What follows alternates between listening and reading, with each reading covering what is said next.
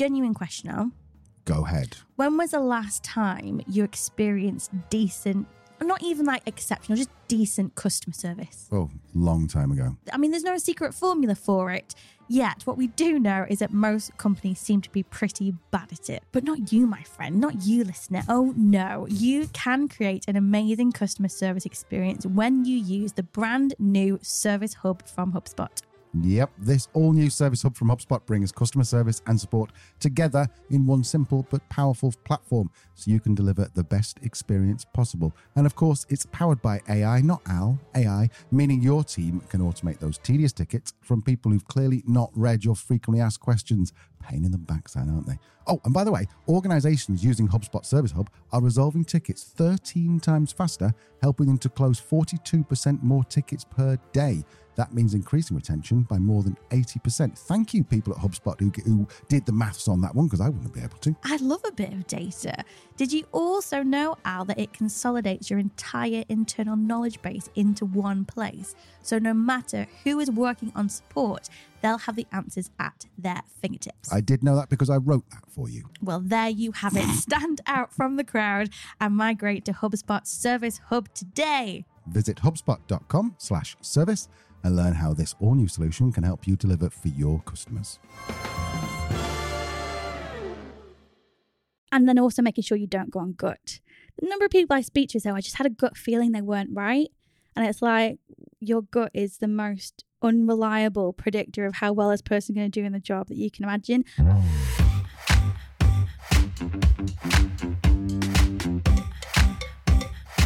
Hello and welcome to episode 3 of Truth, Lies and Workplace Culture podcast for business owners who want to build high-performing teams that genuinely care about the business you've built.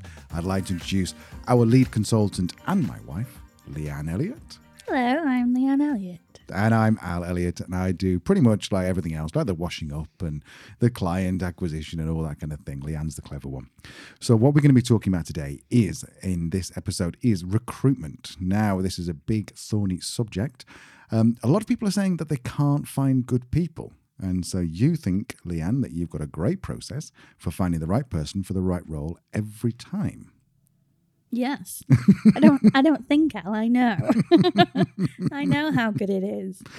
So let's kick off a little bit, sort of taking back a step and go, I've heard about this phrase called the fight for talent. Will you explain to me what that means and how it's different to 2 years ago, 5 years ago, 10 years ago?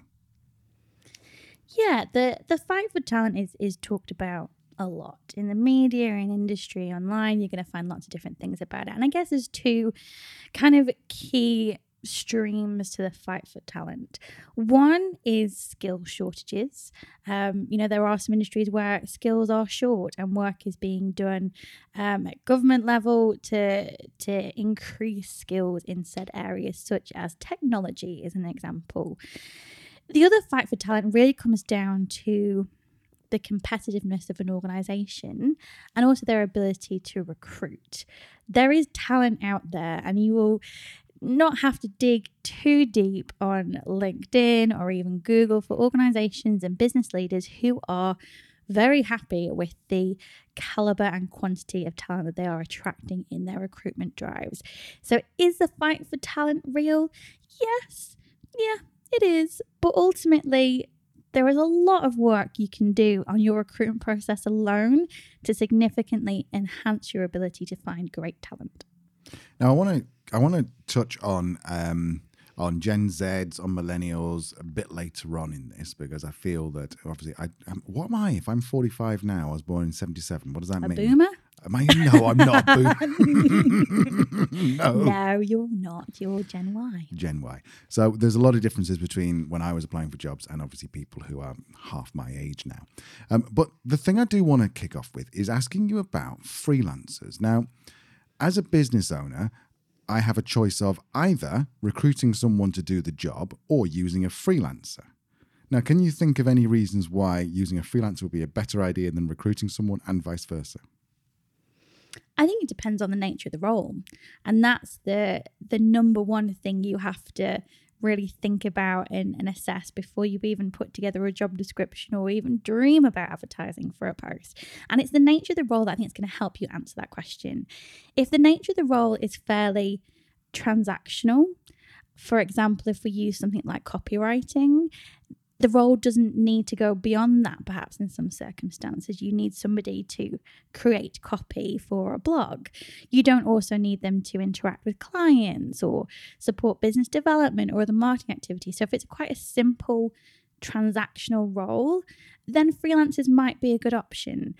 If you're looking for a role that is more multifaceted, that is more engaged with the business and its customers, then having somebody who is, in inverted commas, employed by the organization may give you more control over that role and how it functions within the business. So taking account what you just said there, then we've just gone through the pandemic, the C word, not that C word, the other C word, COVID. So just gone through that. And so obviously we're all been used to, not all, but most of us have been used to working from home. How has that changed the way in which employers should be thinking about recruiting? I think ultimately it hasn't. And I think this is a lot in the media that frustrates me, and particularly as business, particularly larger corporate leaders who are really using this whole remote hybrid as an excuse for the Great Resignation and for everything else.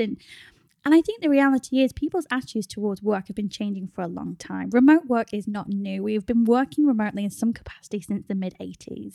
This is not a new phenomenon. What's new is the scale on which people are now able to work remotely or were forced to work remotely during the pandemic. That's left us with is just an acceleration in time of the evolution of the workplace.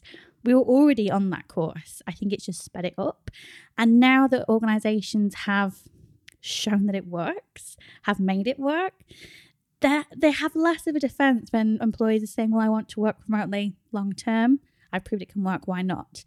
So I think it's more that organizations need to accelerate their thinking, their approach to match the acceleration that work has already gone through in terms of change during the pandemic. So you're saying that it's perfectly reasonable to recruit right now, which is we're currently, if you're listening to this in the future, then it's currently April 2022. It's perfectly okay to recruit and not even mention the work from home or the hybrid situation. In what way? So, for example, I've seen lots of massive increase in adverts for people who are saying there's a new job opening, and by the way, yes, you can work from home or work hybrid. Now, what happens if you're an employer who doesn't want that? Is that going to restrict the pool of talent by saying, I want you in the office?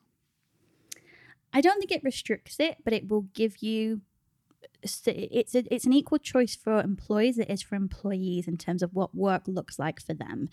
What all the research so far has shown us is that the vast majority, we're talking kind of 3/4 plus, would prefer some type of hybrid opportunity, whether it's an option to work from the office for a period of time.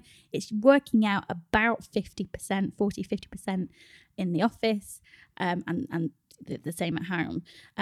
So hybrid is a preferred option, but there is no one-fit-all approach for everybody. There are lots of arguments as to why hybrid working won't work for certain people. And within that, complicated arguments either way. So for example, if we talk about women in the workplace, there is evidence and a strong argument that for women in the workplace, working from home has actually been beneficial because they've had a more control over their work-life balance, particularly if they are parents. They have more flexibility in terms of childcare and their responsibilities in that respect.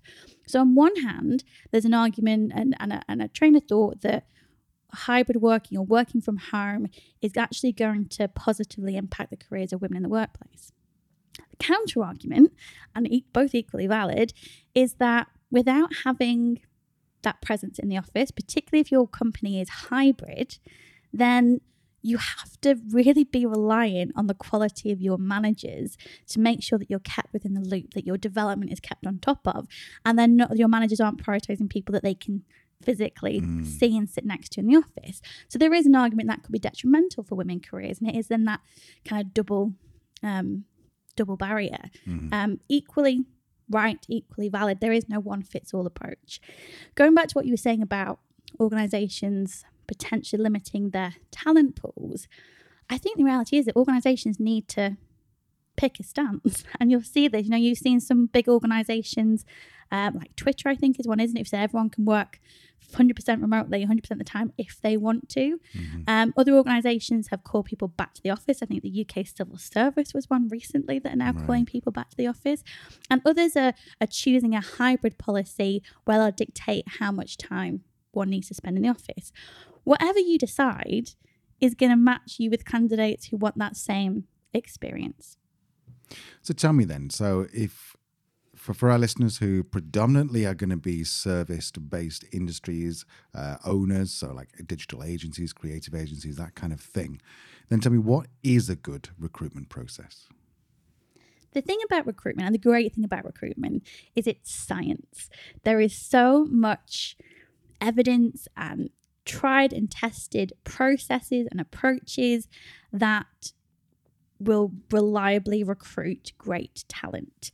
And I think from my experience, there aren't many SMEs, even large, and I say SMEs that can be anything up to kind of 500, that aren't really thinking about recruitment in this evidence-led way.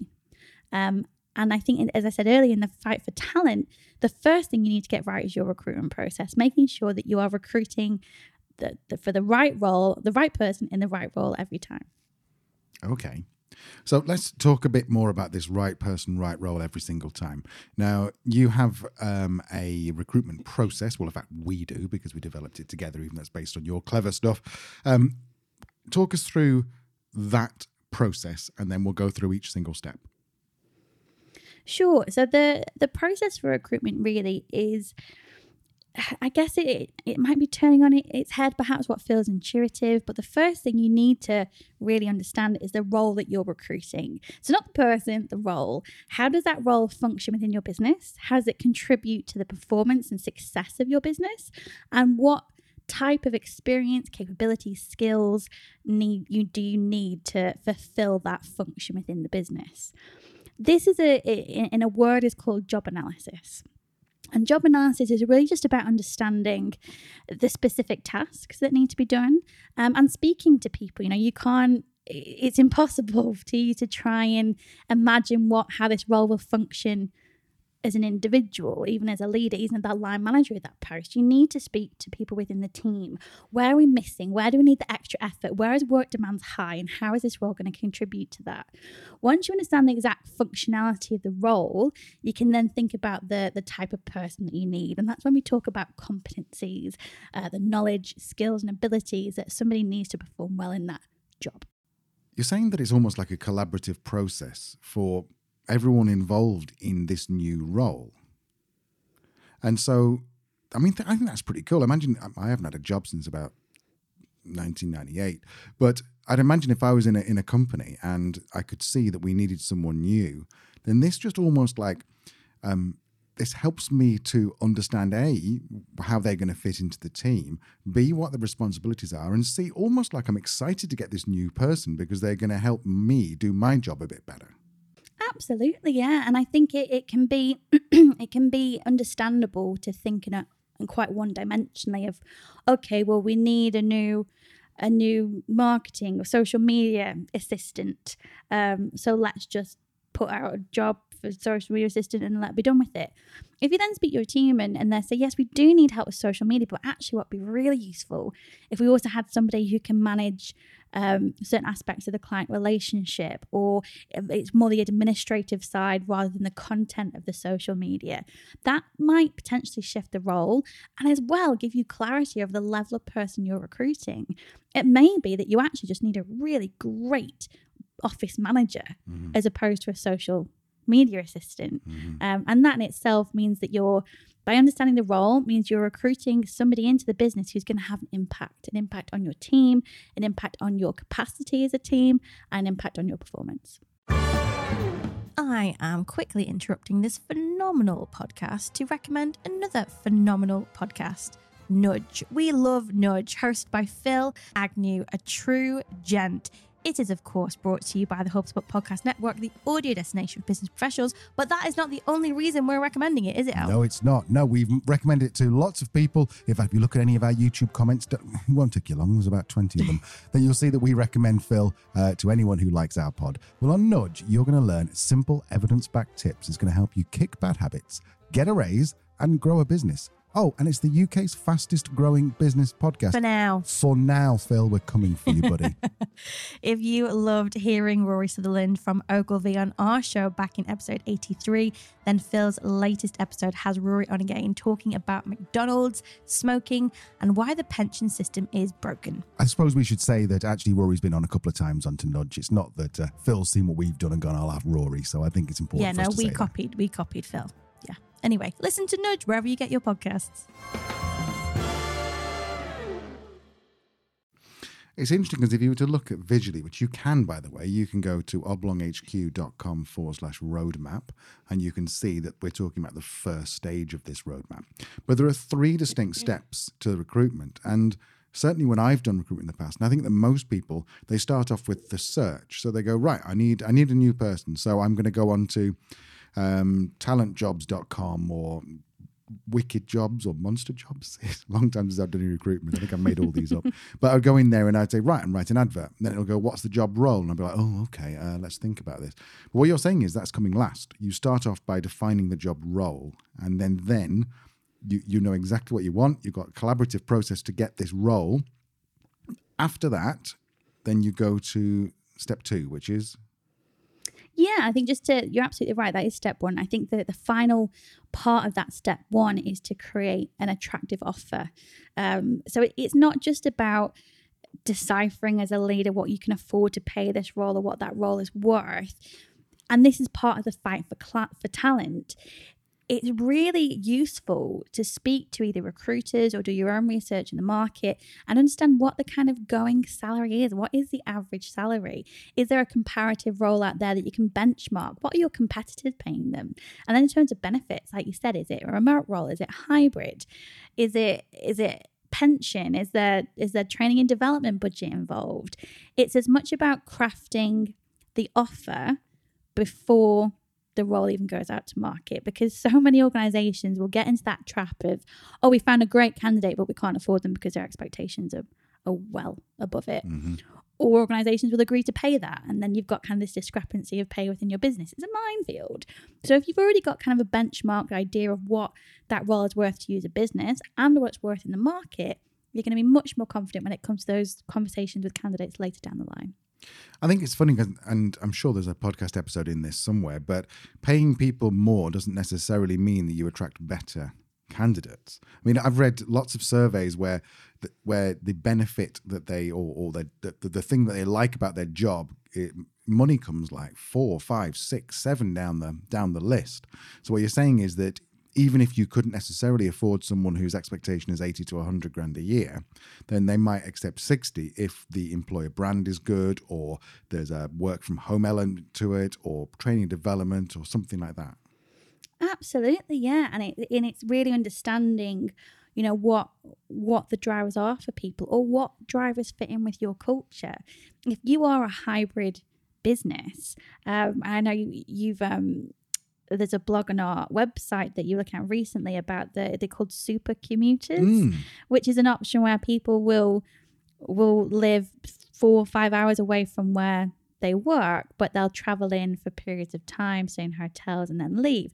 But the cost of that, because their cost of living is so much lower elsewhere, then it changes things. So if you've got that option or that flexibility, or as you say, there's other benefits such as training development, fast track routes to management potentially, further down the line equity share, or other benefits like this, then yes, salary isn't the be all and end all.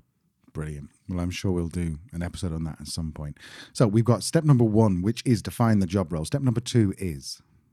So step number 2 is to create the process. So a thorough job analysis, which is step 1, is going to help you identify the competencies.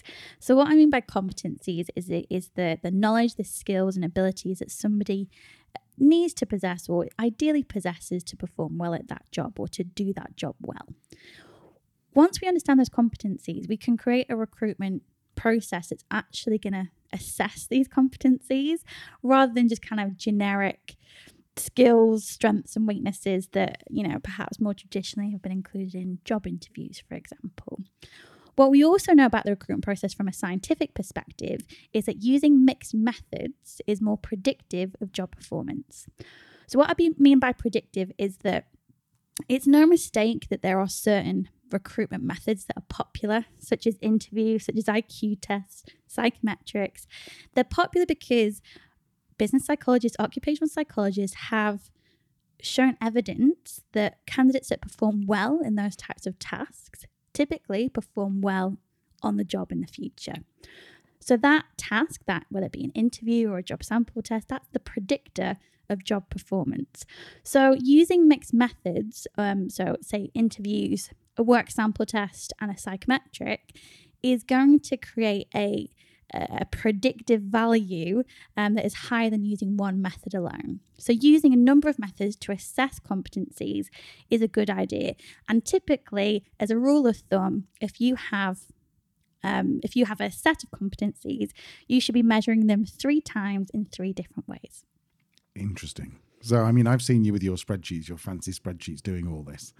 And it does look pretty cool. By the way, I'm sure if you're interested in this and you want to have a look at Leanne's spreadsheet, then just email us podcast@oblonghq.com and we'll be able to send you some more information. Okay, so now we're on to step 3, which most people think is step 1, and that is the actual search. So tell us about that. Yeah, and I think just to finish up step 2 very, very briefly, yes, it's about having the methods. Yes, it's about having standardized scoring systems to make sure it's fair and equitable for all the candidates. And then also making sure you don't go on gut. The number of people I speak to say, I just had a gut feeling they weren't right. And it's like, your gut is the most unreliable predictor of how well this person is going to do in the job that you can imagine. Plus it's discriminatory, potentially, and biased. So not a good idea. Have standardized scoring methods for each of your methods of recruitment. And finally, consider the candidate experience. And this might sound a bit, I don't know, maybe a bit woo or a bit too kind of nice in a world where, you're just trying to recruit somebody for a role. But the reality is that recruitment process, each candidate that goes through it is going to have an experience. And that experience is going to be shaped by the communication styles and the emails. Are they dealing with one person throughout that entire recruitment process as a point of contact, or do they have many? Will you provide them on feedback at each stage of the recruitment process? And it's building this relationship, one, because this candidate might end up being a key person within your business, so it's good to start building that relationship early. But more importantly, if candidates have a negative experience, that could have a negative impact on your brand. I think when you put it like that, it makes you think that why would you go on your gut feeling either positively or negatively for a potential candidate if over the next 10 years they work for you and their average salary is going to be 50 grand a year? This is £500,000 purchase you're making. And you're making it based on, I had a good feeling about them, or they were wearing my lucky colour shirt and stuff like that. So this is, I like that there's some science behind this. The nerd in me likes that. Absolutely. And, it doesn't have to be an expensive process. You don't have to, engage specialists all the time. It can be as simple as, using very simple evidence-led techniques. For example, an interview. Typical interview questions tend to be like, well, what would you do if a customer was angry and they got in touch with you? Which is hypothetical. And that is less than useless because we can all hypothetically talk about what we do in a, imaginary scenario. So the better way to ask the question is to ask them to reflect on their previous experiences. So for example, that question would be, tell me about a time that an angry customer has contacted you and the steps you took to resolve it. Simple rule of thumb is that one of the best predictors of future behavior is past behavior. So we're coming down to the part that most people start with, which is the search. You have some thoughts on this? Yeah, I think the search, and this is probably the bits that are a bit more intuitive. Think about the places where your candidates are likely to be. Where are they likely to look at job adverts? Is it going to be on Facebook groups or TikTok even? you don't have to always put your jobs on the recommended job boards. As, we'll broaden your search and you'll broaden your candidate pool in that fight for talent. Second, engage partners. Recruiters are the recruiters for a reason, and they charge a lot of money for a reason because they have access to a strong pool of candidates. Think about partnering with a recruiter if that's something that will work for the role that you're recruiting for. And finally, I think it's looking within your business as well. Asking your employees if they have anyone they could refer to the business. Also considering whether, do I have this capability internally that could be developed? It really is a case of thinking outside the box. The talent is out there. They're just perhaps not as easy to find as they once were. Brilliant. So we did promise quickly to touch on Gen Z and millennials. So how do you see that workforce? Just so we can define then, what is a Gen Z? So I'm a Gen Y because I was born in 77. So then how does it go to get Gen Z and millennial and... So millennial is 1980 to 1994 and Gen Z will be probably about 95 to 2010. So the Gen Zs are starting to come into the workforce now, and as millennials have been around for a little while. Ultimately, the workforce changes, and I think what makes me smile is that every, all up in arms about all millennials want different things. Yeah, well, the boomers wanted different things. The world had changed fundamentally. The world with technology has changed fundamentally. It's not a case of you can moan about it, but we are the future. They're our future leaders. So we have a responsibility as professionals, in people and culture, or as business owners, to do what we can to engage and nurture and develop these people. The principles haven't changed. The context has. Interesting. Brilliant. Okay, I think we'll call that a day for the moment then. So if you're interested in looking at this is the step 1 of our culture blueprint or culture roadmap. You can find at oblonghq.com/roadmap. As ever, if you've got any questions, thoughts, feedback, or you might want to have Leanne on as a guest on your own podcast, then just email podcast@oblonghq.com. Right, well, we'll see you next time for episode 3, which I think is still to be defined. No, this is episode 3. Episode 4, which I think we've yet to agree on what we're going to be talking about. It's very exciting. Tune in and find out. See you soon. Bye.